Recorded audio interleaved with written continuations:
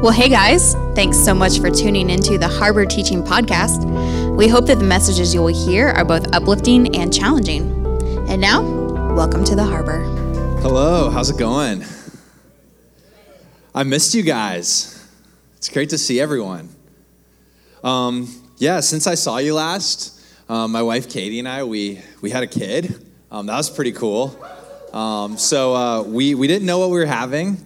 And on Tuesday night of the 18th, we went into Katie was just having a lot of just contractions, but she'd been having a ton of contractions for 2 weeks. And so she was almost like, I can't believe that I'm actually having this baby. I've gotten my hopes up so many times and it's just not happening. She's like, the baby's going to live inside of me forever is what she said. But eventually her parents were in town. And so eventually we were all doing all the math and stuff. And we're like, Katie, this is happening. We have to go into the hospital. And so we went, but she still couldn't believe it. She was like, it's not happening. So then we went and walked on the beach for a little while and she got stung by a jellyfish while we were at the beach. And apparently that induced the labor or something. Because, we're at the hospital, and then we were there for 6 hours. And, then we had a baby. And we didn't know if it was going to be a boy or girl, and he popped out, and it was a boy. And so we were so excited. His name's Malachi, and he is awesome. And so he's good. Isaiah, which is his older brother, is good too. Yes, we did name our 2 sons after 2 prophets. We have the first one and the last one covered. And so there's, I think, 14 other prophets. So we'll see what happens, over the next 15 or 16 years or so. Anyways, I'm glad to be back with you guys. I was driving by the harbor during last week, and I had my son with me, and I was like, I'm tempted to sneak in and bring him backstage while Jackson was in the middle of teaching, but I didn't do it. And I kind of wish I had, to be honest. So, you'll meet him sometime. And thank you guys for your prayers and your encouragement. But I am excited. I'm excited because I want to share a message with you guys that I'm pumped to talk about. We did a series called Controversial Jesus in 2019. I did literally just check the teaching podcast, and it's back. It's up there. And so we talked during that series, we talked about mental health. We talked about we talked about politics. We talked about Jesus in the spirit world. We talked about hell. We talked about the LGBTQ community and how Jesus feels and cares for the LGBTQ community. And so it was a really, really, I think it was a really powerful series. So I would encourage you guys. I think a lot of those teachings still hold up. We're bringing a new set of teachings. And so there's going to be at least 5 weeks that we're covering some different topics. We're going to be covering during this series. And what we've done is we've really looked over the past couple of years. What are some of the things that our culture is talking about? What are some of the conversations that our culture is having? And we as followers of Jesus, we believe that Scripture does talk about these things and has something to say about them. And Jesus, the Scripture actually says Jesus is full of grace and truth. And so we believe that truth will actually set you free. If you know what the truth that Jesus speaks, it will set you free. And so we want to walk in that truth, but we also want to preach in a gracious way, and in a loving way, in a compassionate way. And so that's our real heart for this series, is that we take difficult and hard conversations and present grace and truth with them. Amen? And so what we're going to be talking about over the next 5 weeks, we're going to be talking about suffering. We're going to be talking about racism, Jesus and racism. We're going to be talking about, is the Bible actually reliable? Can you trust the Bible? We're going to be talking about abortion, pro-life, pro-choice. And tonight, we are going to be talking about deconstruction. The title is Jesus and Deconstruction. And so that's what I'm going to be talking about. And for whatever reason, I don't do this very often, but every time I've pictured myself giving this talk, I've pictured myself sitting down to do it. So I just don't know why. That's just what I've been picturing. So I'm doing it, okay? I have a chair up here. I may hate that and get up halfway through, but that's what we're going with, okay? All right. Let's pray and let's dive in. God, thanks for this time. Thanks for this opportunity that we have to share your word. And God, I pray, it says in the scripture that your word is a lamp to our feet and a light to our path. And so I pray that as I share and as I teach, that you would just speak through me. And God, I pray that this would be helpful. I pray that it would be helpful for the folks who are in here who are genuinely trying to follow Jesus and are seeing a lot online of people who are deconstructing or who are walking away from faith. And I pray that if there are people in here who are walking away from faith, who are doubting, who are struggling, who are questioning, I pray that this would be a helpful and encouraging time. And God, most importantly, I pray that you would meet us in this time. In Jesus' name I pray, amen. Okay, so if you have a Bible, you can turn to two places, and I'm going to get to them in a little while. I'm going to do a little setup, but you can turn to Genesis chapter 11, and you can turn to Romans chapter 1. Genesis chapter 11, Romans chapter 1. Going to be there in just a moment, but I got a few things that I want to talk about. So first off, we're talking about deconstruction tonight. I would guess that a good many people in here know what I mean when I mean deconstruction. Who here, like when I say the word deconstruction, raise your hand like you have a general idea where I'm going with that? Okay, not as many as I thought. Okay, ish. Okay, sweet. All right, well, fortunately, I have a slide on the screen explaining what I'm talking about. Okay, so thank goodness for that. The idea of deconstruction, actually, we'll just go ahead and put up that slide. Deconstruction, first off, I want to talk about what it's not. Deconstruction is not going through seasons of doubt or struggling or asking questions. And I think all of us who are following Jesus, it's a faith journey. And so emotionally we go through things. Theologically we study things. There's life things that happen to us, circumstances that happen to us. And all of these things can lead us to ask the question, God, are you real? Is it crazy what I'm believing? I'm just not feeling it right now. There's all these feelings and emotions and thoughts we have. And just to be honest, I have them sometimes. I believe every single person in this room would say that sometimes. Like, man, I'm struggling, I'm questioning, I'm having trouble. My son Isaiah is 2, and he's dealing with a lot of like temper tantrums right now. And so we don't want to like crush his little spirit or like tell him he can't feel things, but also like it's inappropriate for him to just scream for 10 minutes straight. And so we're trying to get him to use his words. And so one of the things we're trying to teach him to say is this is hard. And so sometimes he'll just be really sad and he'll just be like, this is hard. And it's very, very cute. There are times when all of us go through that, when we literally say like, this is hard. And so that's not deconstruction. That's not us deconstructing our faith. But how I would define deconstruction is rejecting and often publicly rejecting the core tenets of the Christian faith. And oftentimes these tenets are found in Genesis 1-3, but there's other places as well that they can be found. And so if you look on, and I don't necessarily recommend it, but on Instagram, there's 300,000 hashtags of hashtag deconstruction. There are a lot of videos, thousands on YouTube. There's lots of books being written right now. And the general phrasing of the way this is going and the general narrative is, I grew up in church, went to youth group, went to Christian camp, and then I was kind of had religion or Christianity rammed down my throat. And maybe I believed, maybe I was just forced to do it.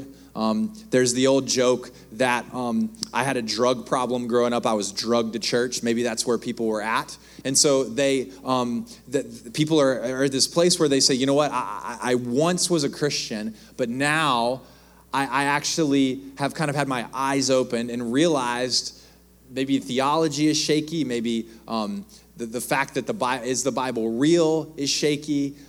Maybe I'm questioning things. Maybe I'm asking like is everything that I've been taught true? And there are many, many, many people in the millennial generation and the Gen Z generation who are saying, I'm deciding not to be a Christian anymore. I'm deciding to deconvert. I'm deciding to walk away from faith.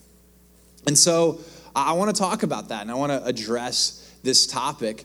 I would say that many of you, where you're going to experience this is where I experience it, is online, on social media, scrolling through Instagram, scrolling through Reels. I'm not on TikTok, but I know that there's a big deconstruction community there as well. And they're talking about, this is my experience, this is why I'm walking away from the faith. Or even sharing a theology that in some ways has a connection with Christianity, but is not what an Orthodox Christian would believe. And so I have three things that I want to talk about tonight. The first question I want to ask is, did Jesus promote deconstruction? A lot of people in the deconstruction community would say that Jesus actually himself was a deconstructionist. He was the first one to deconstruct, if you will. The second thing is, I want to talk about the problem with deconstruction. And then third, I want to talk about how we move forward. And even if maybe you walked in and you weren't necessarily familiar with that term, maybe many of us in here know people who have walked away from the faith, or maybe you yourself are struggling and you're like, man, I grew up being taught a lot of things, and now I don't necessarily know if I believe what I was taught. Maybe I see some things at my old church or in my parents, the way they did things that I disagree with, or maybe even you just look at the news, you look at pastors who are falling, you look at things that are happening in the church world, and you're like, man, I don't even know if I want to be a part of this. And so for wherever we're at, I hope this is going to be a helpful time tonight. So the first thing I want to talk about is this: did Jesus promote deconstruction? And again, a lot of people who are followers of Jesus, or who are in the deconstruction community, maybe not followers of Jesus, but in that community, would say, you know what? Jesus promoted deconstruction. And there's actually a lot of sort of Christian leaders right now that they're seeing this deconstruction movement happen, and they're trying to sort of reach out to those who are struggling or those who are walking away. And because of that, they actually are saying, you know what, it's actually can be a really good thing to deconstruct. And the reason it's a good thing to deconstruct is because you're removing the bad stuff of religion. You're kind of tearing down what was negative, and you're allowing yourself to really figure out what's true and pure about your faith. And in a very small sense, I think I would agree with that. But in another sense, I don't know if I do. But where people get the idea of Jesus kind of promoting deconstruction, a lot of it is from Matthew chapter 5. And in Matthew chapter 5, actually multiple times, Jesus said this. He said, "You have heard it said to those of old, but I say to you." And so in the Sermon on the Mount, this is on the Sermon on the Mount, Jesus 6 different times, he quotes either something from the Old Testament law, or he quotes a saying that was used in sort of commentary of the Old Testament law, so a religious saying. And he says, "You have heard it said," and then, "but I say this to you." So Jesus actually tweaks it, changes it, gets to the heart of it. And someone who promotes this idea of like, man, Jesus is promoting deconstruction, what they would say is Jesus is actually deconstructing here. He is tearing down the toxic religion of the religious elite. He is speaking his truth to power. He is releasing a new grace-filled culture instead of sort of toxic religion that was happening. And that's what they would speak. I think I personally have a couple problems with that. First off, Jesus, whenever he says this, all 6 times in Matthew, if you go and look, he actually takes the law and makes it more intense. So he actually says, "You've heard it said, don't commit adultery. I say to you, if you look with lust at someone, you've already committed adultery." He says, "You've heard it said, don't murder. I say to you, if you have anger and hatred for someone in your heart, you've already murdered." And on and on. And the second problem with this idea of like Jesus kind of being this person who is sort of a forerunner for deconstruction is Jesus, he actually says that he's not doing that in the Sermon on the Mount. He says this in Matthew 5. He says, "Don't think that I've come to abolish the law or the prophets. I haven't come to abolish them, but to fulfill them. For truly I say to you, until heaven and earth pass away, not an iota, not a dot will pass from the law until all is accomplished." So here Jesus is affirming the Old Testament. He's affirming all the scriptures.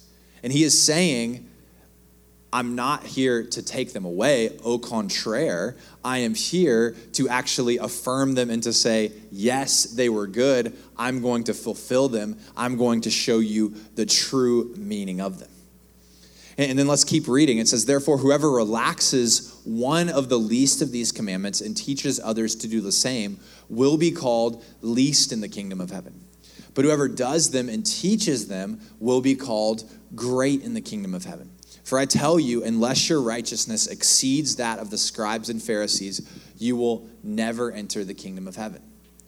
Now, there's a lot there, but what Jesus is saying at the very least is that the commandments of Scripture, when God speaks something, both in the Old and New Testament, it is valuable, and God means what he says.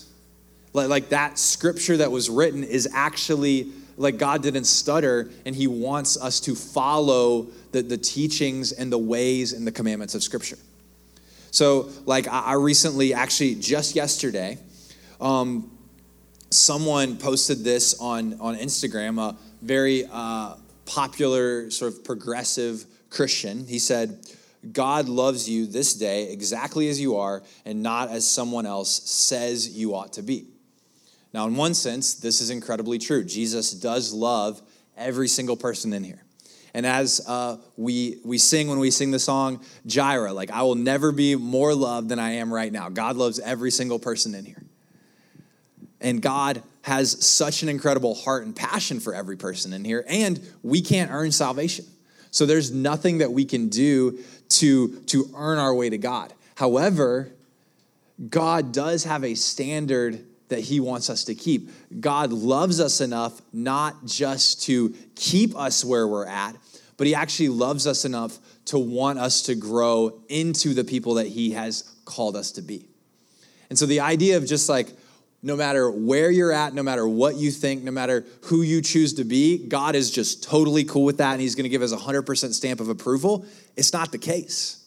That's called the land of make-believe. That's not an actual, authentic reading of Scripture. And so what I would say, and this is where I want you to write this down if you want to write something down to kind of encapsulate what we're talking about here, is this, that Jesus affirms both the authority of Scripture and the tendency for humans to distort it. And so Jesus, he says Scripture is accurate. Like God, when he breathed out the Bible, he truly did say, this is my heart for humanity. This is what I want humanity to know about me, about the history of the world, about the trajectory of the world, about the way they should live. Like, this is my heart. Ultimately, Scripture culminating in Jesus and his person and his redemptive work.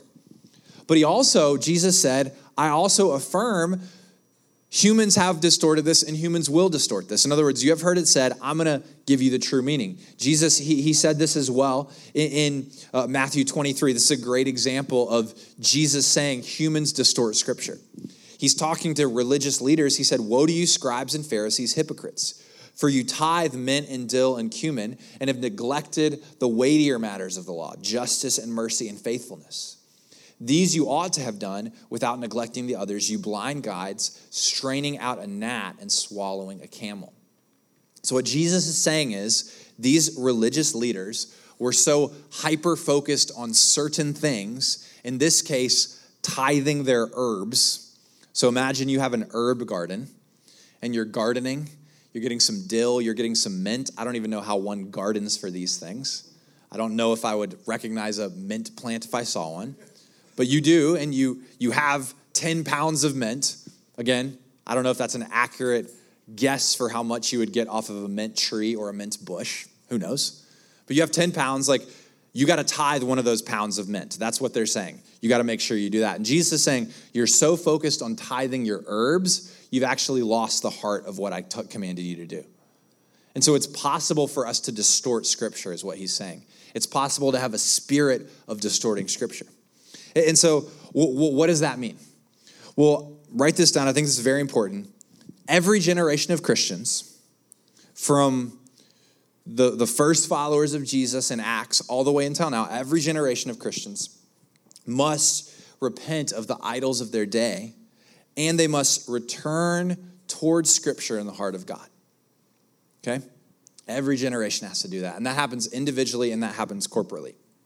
Now, some people would call this deconstruction. They would say, like, we're deconstructing the negative things and we're, like, rebuilding. I would say that's not deconstruction. That is just, like, basic Christianity. It's like what we do as Christians. We individually, we read the Bible and we say, wow, I'm not living that way. I need to change my actions. A personal example for me. Over the past couple of months, I think just I have been evaluating myself and my relationship with my wife, Katie. And my wife, Katie, is amazing. She is not like a hypercritical person at all. She's very kind. She's very encouraging to me. But she every once in a while will like correct me on something. Usually it's like kitchen related or like child rearing related. She's like, hey, don't, feed Isaiah dirt, like that kind of a thing, And I noticed myself like getting just very defensive in my responses back to her. And I noticed like because I was getting defensive and because I was kind of putting up a wall when she said something, like I was like kind of cutting off that part of our relationship. And so as I read Scripture and as I read about that I should be serving her and I should be loving her as Christ loved the church, like that was a place where I needed to change. I needed to actually reorient my attitude toward her, reorient my conversation towards her. And so that's not deconstructing. That's not me like taking apart my faith. That's me saying that's a normal part of my Christian life. I'm repenting of something, I'm changing my action, and I'm moving forward. And corporately, we can do this too. As Calvary Chapel, we have gone through a lot of changes over the past like 7 to 9 months. One example, we recognized that there had been times in the past where we had gotten like a little like inward focused, and we were like, you know what? We kind of are sometimes thinking like we're the only good church in town. And so we've made a conscious effort over the past 9 months, and we're continuing to say, hey, God is doing an incredible work all around this community, and we want to celebrate many amazing churches, and we've tried to take some action steps toward that and being a loving community. Again, we're not deconstructing our faith. We're not saying, man, is everything about the Bible wrong? We're saying, no, there are certain things that we need to change in order to get closer to the heart of God. I wrote down just a few things that I think, just honestly, as I look at Christianity in our day, there's a few things that I think we just have to be honest with about the concerns of what Christianity is, what some of the things that we're facing as a church culture that maybe we need to do a better job at. There are some of you who have come out of unhealthy and abusive church cultures, hyper legalistic, super critical. We know that there's some news happening right now about a major denomination that has allowed a lot of abuse to happen. And so that's a really, really sad thing. And so that's bad. Like that's sinful. That's horrible. And we need to change. Church leaderships need to look at these situations and say, how can we make sure that we set up healthy cultures? How can we make sure we set up places where people can come in and flourish? We need to repent of the things that we're doing wrong, and we need to change action and move forward. Celebrity pastors / entertainment church culture. This idea of we're going to prop up pastors and kind of make an idol out of them. Or church services, the goal of a church service is to be as fun and entertaining and epic as possible to draw as many people. And we're not going to talk about tough topics because we don't want to scare people off. We'd rather have private conversations than do it in public. That's something that we need to change. We need to get back to truly what God has called the church to be. That goes along with that is this idea of cheap grace. The idea that yes, God does love us. Yes, God's heart is for us. Yes, every Christian, you are saved and you are justified. That means God looks at you and he doesn't see sin, and you are raised up and seated in the heavenly realms with Christ. And also for all Christians, we need to learn the path of discipleship. True obedience to Jesus, which Jesus said, if you want to follow me, you need to deny yourself and take up your cross and follow me. And so grace is a beautiful thing, but we can have a cheap grace where, you know what? whatever you want to do is cool, and don't worry about it, God's got you. That's cheap grace. Political polarization, both on the left and on the right, idolizing a certain political party or idolizing certain topics at the expense of the whole counsel of God. And then finally, neglect of the poor. Now, I think that people can be overly harsh on the church about this one. People can say the church doesn't care about the poor. They only care about the unborn, not people after that. And I think if you look, Christians in general, statistically, do way more compassion ministry than any other group. But I think we can continue to do a better job at that. And so these are just, I'm not talking about a specific church. I'm not like, oh, if you go to, Church of Viera, like I'm calling you out. Like, no, I'm not saying any of that stuff. I'm not saying all these things are horribly going wrong at Calvary. There's pockets, I'm sure, within any church where these things are happening. But I think those are some things that we can look at them and say, in general, this is things that our culture is facing. And that doesn't mean we tear it all down and Jesus isn't real and we throw the Bible out. That means let's, as a group, as Christians, change and move back towards the heart of God. Okay? So my point with that, I said a lot to say.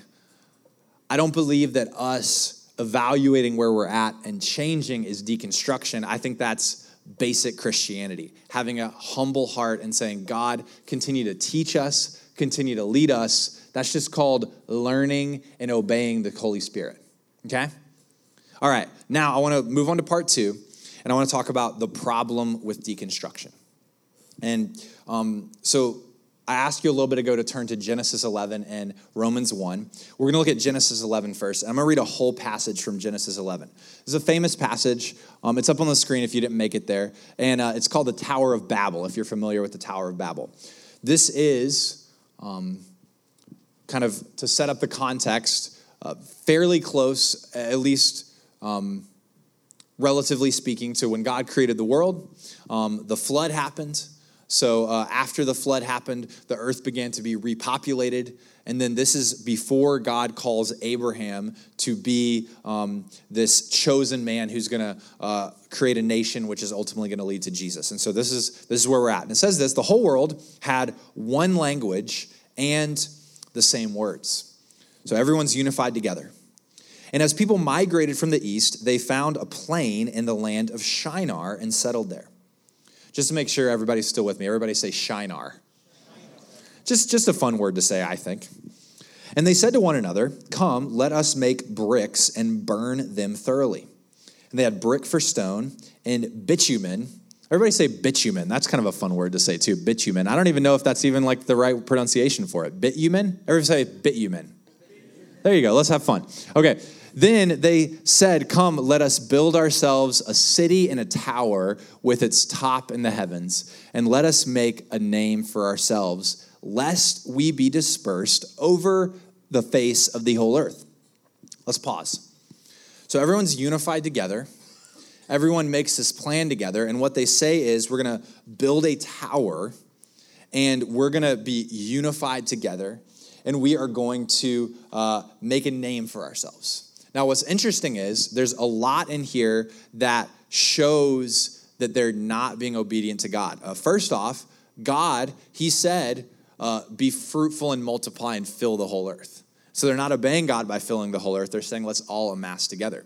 Secondly, many scholars believe that the reason that they built this tower is because they were trying to protect themselves against a worldwide flood, which just happened a few hundred years ago with Noah. And so they're saying, we don't want that to happen again. And so we're going to build a tower to sort of ward off this worldwide flood. Now, the problem is God had already promised he's not going to flood the world again. In addition to that, they should just trust God and follow God. But they're using self-righteousness. They're using, I don't want to trust God. I don't want to serve God. I want to build a tower for myself. That's what religion is. Religion is saying, I don't want to trust God for my salvation. I don't want to trust God for my protection. I don't want to trust God to get me through life. I would like to build my own tower and make sure that I'm taking care of myself. So this is what's happening. And here's what happens.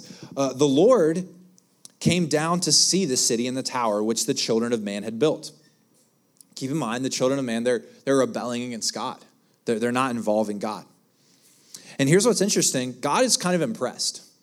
It says, the Lord said, behold, they are one people, and they have one language, and this is only the beginning of what they will do. And nothing that they propose will be impossible for them.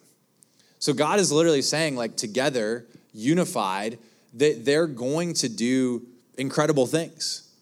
And actually, it's kind of funny. Like, I've seen this before, like Christians, like, use this verse out of context, and they're like, look what God said, together we can do everything. And it's like, literally, God is saying that, and he's like, so we need to stop them. Like, that's like, so like this is not like a verse where it's like, come on, guys, let's rally together and take on the world. Like, God, like, they're actually doing that apart from God. It's not like a powerful verse of like Christian unity. We're going to take over the city for the Lord's glory. Like, that's not that verse. There are verses like that. This is not that one.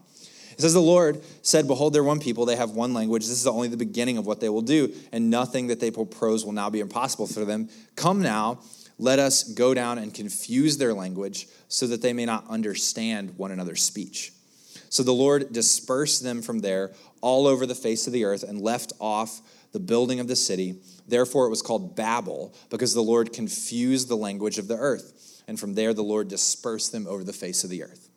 So the idea here is that in the Tower of Babel, what's happening is human beings conspire together and they say, we want to build a utopia apart from God. Mark Sayers, he puts it like this: we want our kingdom, we just don't want the king. So in the kingdom of God, there's all these beautiful things that happen. God says it's a kingdom of righteousness, it's a kingdom of peace, it's a kingdom of joy. All of us have a longing in our heart for peace, for joy, for human prosperity. We don't want suffering to happen. We don't want bad things to happen to people. We look at the horrible atrocities that are happening in the world. We look at school shootings. We look at people being killed. We look at racist acts happening. We look at human trafficking happening. And we say, this is bad. We do not want to live in a world like this. All of us desire that. That's to be human. I mean, there are humans that promote suffering, but many of us, most of us would say, man, we don't want that to happen. The problem is that we're trying to build Babel. We're trying to build a tower to fix it apart from God. And so what we discover from this text is that is actually a futile thing. And just to let you know, like this is, like, if you've sensed, like, being online, if you've sensed in conversations, there's this angst happening in our culture. And we're all low-key so frustrated and so anxious and so worried and so like, why is this happening? It's because we're all trying to fix something on our own that we can't fix.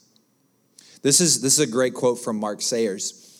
He says, what marks the Western secular progressive myth, that's this idea of like, you know what, we can build a utopia apart from God. What marks it is a religious-like belief that human perfectibility and social progression will continue until we reach utopia. So many people that you talk to, many people you see online, many people you interact with, in their hearts and in their minds believe that it's possible for us to achieve a utopia, a kingdom on our own. And if we can just try harder, if we can just figure out the right political system, if we can just accept enough people, if we can just promote certain ideologies, then what's going to happen is we're going to build this perfect utopia. So what I would say is all the yearning on your Instagram feed, all the commenting and the frustration and the bitterness and the cancel culture, all of it at its root is this belief that if you would just think what I think, if you would just believe what I believe, if you would just track with me, and if we could all get on my lane, we could build a utopia together. And back in the day, they all had the same language. They were all unified together. That's why God had to divide them. We are divided, but we're all still trying to move forward in that progression. And so that's where we're at, is this culture that's saying, man, I want an incredible kingdom. I want the paradise God promised in heaven. I just don't want to follow the way of Jesus to get there. And so that's where we're going to lead. And I told you to turn with me to Romans 1. If you're kind of had two places in your Bible, Genesis 11 and then Romans 1. So if you can flip to Romans 1, that's fine. If not, I'll get there in just a minute. Or it'll be on the screen, so you can turn there. But look with me at Romans 1, verse 20. Now in Romans 1:20, Paul is writing, and he's basically doing a diagnosis of the problems that humanity are facing. And this is what he says. He says, God's invisible attributes, namely his eternal power and his divine nature, have been clearly perceived ever since the creation of the world and the things that have been made. So they are without excuse. What he's talking about is just mankind. Mankind is without excuse. And it says, although they knew God, they did not honor him as God or give thanks to him, but they became futile in their thinking, and their foolish hearts were darkened, and claiming to be wise, they became fools. So here's what the scripture is saying. The scripture is saying that every human being has maybe not enough information well, actually, he is saying this. Every human being has enough information, even without scripture, even without listening to sermons, to at least perceive that there is a God and know that that God can be known. And so what God is saying is that through creation, God's attributes and his nature are revealed. That we can look at creation and we can say, I know that there is a divine human being. And then that yearning, that faith actually can produce in people salvation. And so what God is saying here is, what Scripture is saying is, they are without excuse. No one is going to be able to stand before God and say, I didn't know enough. That every person, whether they live here or whether they live out in the jungle somewhere with zero Wi-Fi, every person actually has enough information to know God through creation, and then hopefully we're bringing people faith, and we're bringing people the gospel as well. So what he's saying is, even though they knew God, even though they are able to acknowledge that God exists, it says they did not honor him as God or give thanks to him, but they became futile in their thinking, and their foolish hearts were darkened. And so this is the big idea. The big idea is this, that rejecting God is rejecting reality. Rejecting God is rejecting reality. The fear of the Lord is the beginning of wisdom. If you want to be wise, the baseline for being wise is admitting that there is a God and admitting that he designed the world a certain way. And this is why I think that this is really important with this topic of deconstruction. And I realize that I'm making a very black and white, like drawing a line in the sand here. But I do believe that this is kind of where deconstruction either starts or where it ends, is this question of, am I the authority or is God the authority?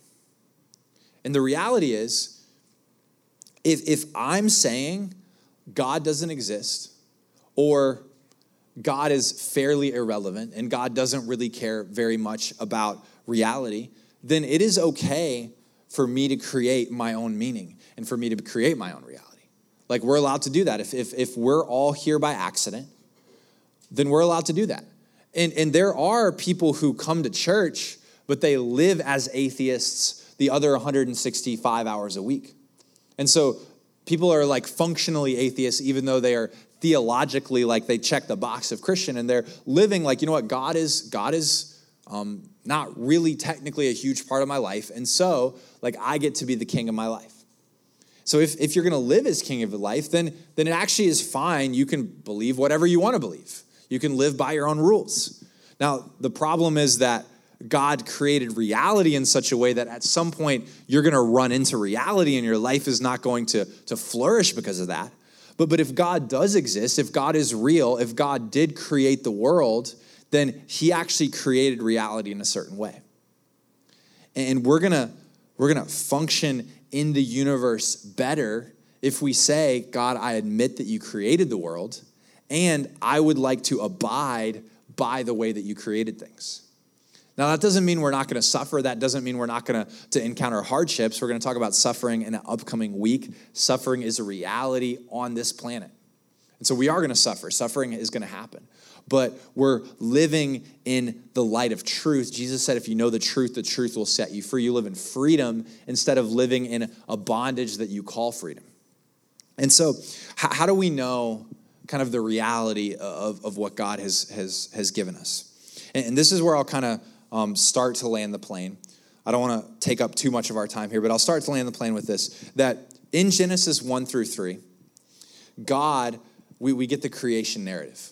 And it's a beautiful, beautiful place. And if you think about it, every single sermon almost could start in Genesis 1 through 3, because it's actually the kind of the bedrock of where we start to understand Scripture, where we start to understand creation, where we start to understand why did things go so terribly wrong. But in Genesis 1 through 3, we see certain things. We see the sanctity of human life. We see that every single human being, and life, by the way, does start in the womb. Every single human being created in the image of God. And that as they're created in the image of God, they're valuable because of that. And so every human being, there is a curse that's on you if you shed the blood of a human being, because they're that valuable. That's in Genesis 10, I believe, or Genesis 9.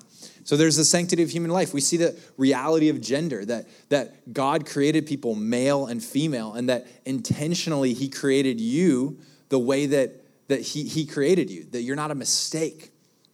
The definition of marriage is found in Genesis 1 through 3. Therefore, a man shall leave his father and mother and hold fast to his wife, and the two shall become one flesh. God spoke that in Genesis 1 through Genesis 2. Jesus affirmed it. Paul affirmed it. We see the beauty of work. We see the command to care for and cultivate creation, that we should care about the environment. We should care about the entire planet flourishing. We also see the curse of sin, the fact that sin has absolutely wrecked everything that happens based on that. Now, what I see happening is that if we as Christians don't hold fast to these things, and if we say, God is not my authority on these things, then once we start to remove ourselves from under that umbrella of God's authority, it's easy to let a lot of dominoes fall. It's easy to say, well, maybe in the name of compassion, I'm not going to believe one of these things.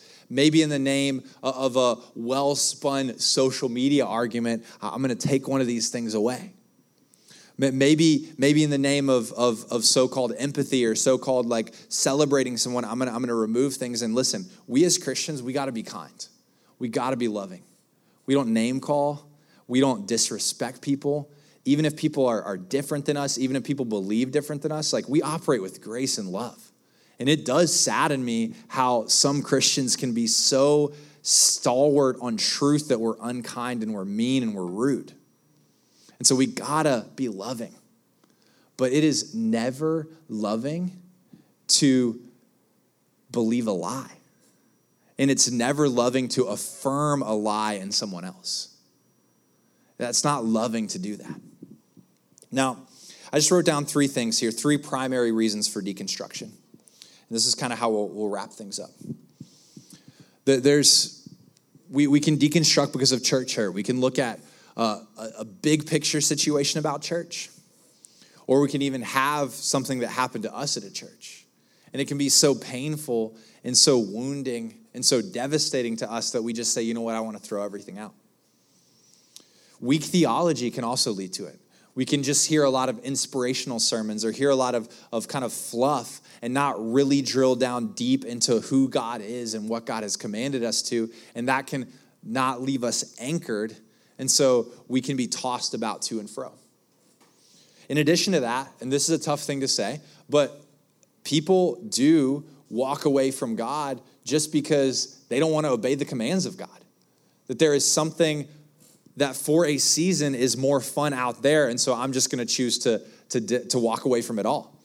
And instead of enduring the guilt mentally of saying, you know what, I'm actually am sinning against God, it's easier to say I don't believe in God at all than to actually endure that dualism in your mind. So that's some of the reason people walk away. So here's the question. How do we respond? I just want to share a couple thoughts with you on this. First off, I think it's so important that we respond by listening and asking questions. We are called to be a loving community. And so if you're solid in your faith and you come across someone who is struggling, who is wrestling, who's doubting, it's so important that we take time to listen to them, to hear their stories. It's easy to slap a Bible verse down. It's easy to throw out a theological truth. And you know what? Those are good things. And we can do those things over time, but they need to be done in relationship. It's so cool because even over the past few months here, we've had some people walk into our Harbor community, and I've been like, man, I hope that our Harbor community loves and serves them. And I have seen our Harbor community love and serve and care for people that have come from all different walks of life, and I've been so proud of the way that we've done that. So it's a beautiful thing. Amanda, you can come up and start playing. Mostly just because it's gonna force me to go quicker. Okay, so I'm just gonna be honest about that. The second just thought that I want to give you as we finish this out is this: we need to forgive people, and especially for those of you who are struggling with the concept of church, with the concept of Christianity, with the concept of faith. It is very easy to let unforgiveness and bitterness move you away from the things of God. And it's easy to say, I got hurt in a church, and so I'm just going to throw out church. I'm not going to believe in church anymore. I'm not going to believe in this faith anymore. And let me say something that I think is really helpful. A church didn't hurt you. A person hurt you. And I think that's a really important distinction. A church did not hurt you. A person hurt you. Now, there could be a group of people that made a bad decision. And so maybe a group of people hurt you. But like, I remember, I've been at this church for a long time. If you stay around a church for a long time, you're going to get hurt by people at the church. You're going to get disappointed by people at the church. And I remember I was here, and there was a pastor who said something very inappropriate to me.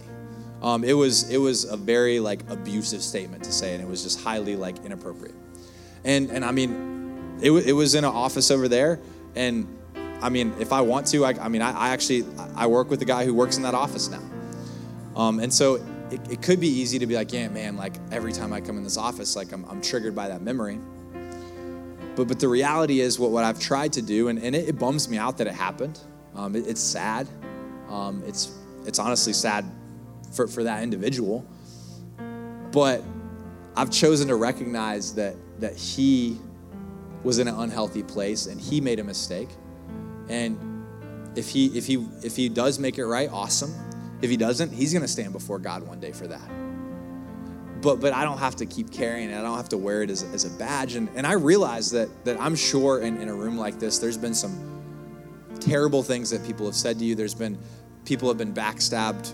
I pray this isn't true, but people maybe have been abused. And so I'm not making light of the fact that something bad has happened. But forgiveness is about you making a choice to forgive that person so you can move forward.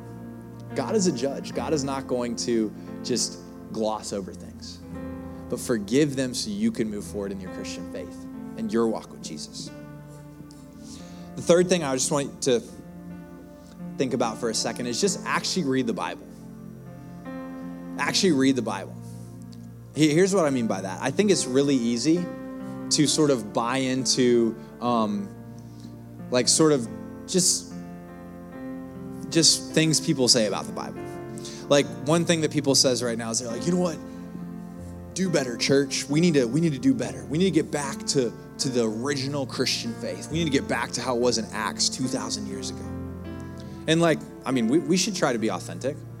And people use that to, bash organized church, to bash a mega church, to say like, oh, it's so messed up now. Well, if you read Acts, first off, the first church was 5,000 people immediately day one. That's a mega church. Secondly, I'm not saying that, mega churches are good, small churches are good. There's not like an ideal size for a church. Secondly, if you read Acts, there's from day 4 of the church, just a super dysfunctional thing. It's always been dysfunctional. There's not like, oh man, it used to be so perfect and great and then we ruined it in the Middle Ages or something. Here's just a list. There was Acts 6, racism, prejudice, favoritism, towards a certain group of people and neglect of other group of widows. There was heresy in the church. There was legalism in the church. There was a husband and wife who deceived God and got struck down because of it. There was witchcraft. There was rich people getting drunk off the communion wine before poor people made it to church. There's a dude sleeping with his stepmom and the church was celebrating it. That's just some basic stuff from the Old New Testament. And so the point I'm trying to make is I think sometimes we can think oh man, it's all gotten so horribly wrong. And reality is God has always, it's been a plan for his church to be a beautiful mess. And he's in the process of refining us. He's in the process of sanctifying us. But I think if we're honestly reading the Bible, then we're able to have a better expectation for sin and have a better expectation for what the church is and have a better expectation for leaders and evaluate those things. Fourth thing I want to share is this: just get involved. We need you. I think especially for people who have a heart to see the church do better, start contributing. Start learning how to follow Jesus more for yourself. Start making disciples. Don't be a spectator, be involved. We need people to be involved in the church. And that means you're going to have dysfunction. That means I'm going to have dysfunction. But that means we're going to move together by the grace of God towards sanctification. And then the last thing, and I really honestly will close with this, is most important thing is believe the gospel. See, the gospel says that it's not about how good we do. It's not about us performing a certain way for God to bless us. But the gospel says that we actually can't do enough good things. We can't build a tower to make it to God. But instead, God loved us enough to come down to us. God loved you enough to come down to you. And so maybe you walked in here and you have been around church for a long time and you're just genuinely seeking God and wanting to follow him. And that is amazing. But you need to remind yourself, it's not because you're awesome and because you're on the worship team or you serve or you read your Bible 6 times that God loves you. It's because Jesus loved you so much that he died for you. While we were still sinners, Christ loved us and Christ died for us. But maybe you walked in here and you felt I'm just trying to get my life back on track. I'm just trying to hold it all together. I made some mistakes. I walked away and now I want to come back. And if that's you, I want to tell you that God celebrates when anyone comes home. And God loves you so much that he wants to welcome you back. His arms are open. And he is celebrating the fact that you walked in. He is celebrating the fact that your heart is for him. He's celebrating the fact that you're ready to come home. And most importantly, he's the one who really initiated that. He's the one who's really drawing you. Maybe you felt like you drove by the church one day and you saw a sign for Harbor Young Adults, so you said to come in. Man, there's no accidents. God is drawing you. He loves you. His heart's for you.